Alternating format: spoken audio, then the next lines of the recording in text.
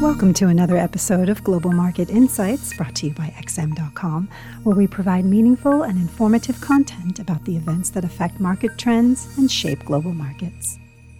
You're listening to the Daily Market Comment podcast by Rafi Boyadjian for Wednesday, September 9th. I'm Christina Marujos, and thanks for joining us at XM.com. Equity markets were reeling on Wednesday from a third consecutive day of declines on Wall Street yesterday, as big-name tech stocks suffered another major selling episode. The tech-centric NASDAQ composite plummeted by 4.1%, taking its fall from gray since a week ago to 10%, dangerously close to correction territory. The S&P 500 and the Dow Jones Industrial Average fell by a relatively more modest 2.8% and 2.3% respectively, but the fallout on Wall Street was enough to drag European shares lower on Tuesday, with Asian markets following suit today. Tesla, whose rejection from inclusion in the S&P 500 was one of the triggers of this sell-off, has taken the worst beating, sinking by 34% from its record high from last week. Other tech giants like Apple, Microsoft, and Amazon.com have also seen their shares plunge close to or below their 50-day moving average. Somewhat more concerning, perhaps, was that yesterday's losses afflicted energy and financial stocks as well, in what could be a sign that the pullback is broadening. But is this just a healthy correction following a long, uninterrupted period of healthy gains, or are markets just waking up to the fact that the global economic recovery from the pandemic will not be as quick and as painless as investors had originally envisioned? Judging by where U.S. stock futures were headed in early European trading today, the rout could already be over. S&P 500 and NASDAQ E-minis are indicating gains of between 0.5 and 1%.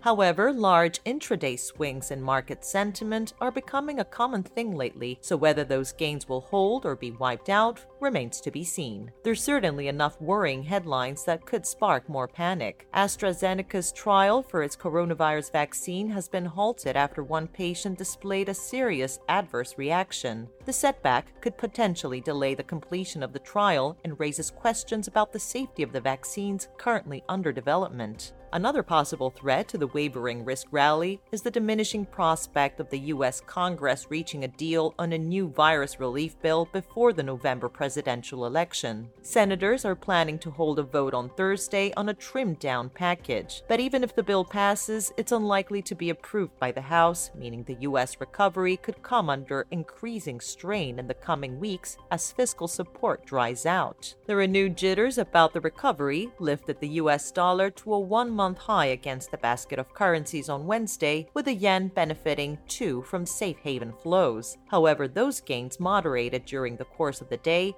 as sentiment improved and risk-sensitive currencies such as the Australian and New Zealand dollars managed to reverse higher, with a surprise jump in Australian consumer sentiment in September giving the Aussie an extra helping hand. However, the latest bout of volatility was unable to inject some life into gold, as the precious metal remained confined to the $1,930 an ounce region amid the opposing forces of a stronger dollar and weaker risk appetite. The pound fell to a more than 6-week low on Wednesday, crashing below the $130 level as Brexit fears began to mount again. Sterling has been on the decline after Prime Minister Johnson ratcheted up the rhetoric with the EU as Brexit talks resumed this week. But the losses accelerated after the UK government's top lawyer resigned over Prime Minister Johnson's plan to overwrite some aspects of the withdrawal agreement relating to Northern Ireland, as such a move could be in breach of international law. The Canadian dollar has been another underperformer this week as oil prices have fallen sharply in recent days on growing concerns that the recovery in demand for crude oil is faltering. However, the commodity was steadier today, which provided some support to the loonie. But the Canadian currency could face further volatility later in the day when the Bank of Canada announces its latest policy decision. Although no change in policy is expected, any minor changes to the Bank of Canada's forward guidance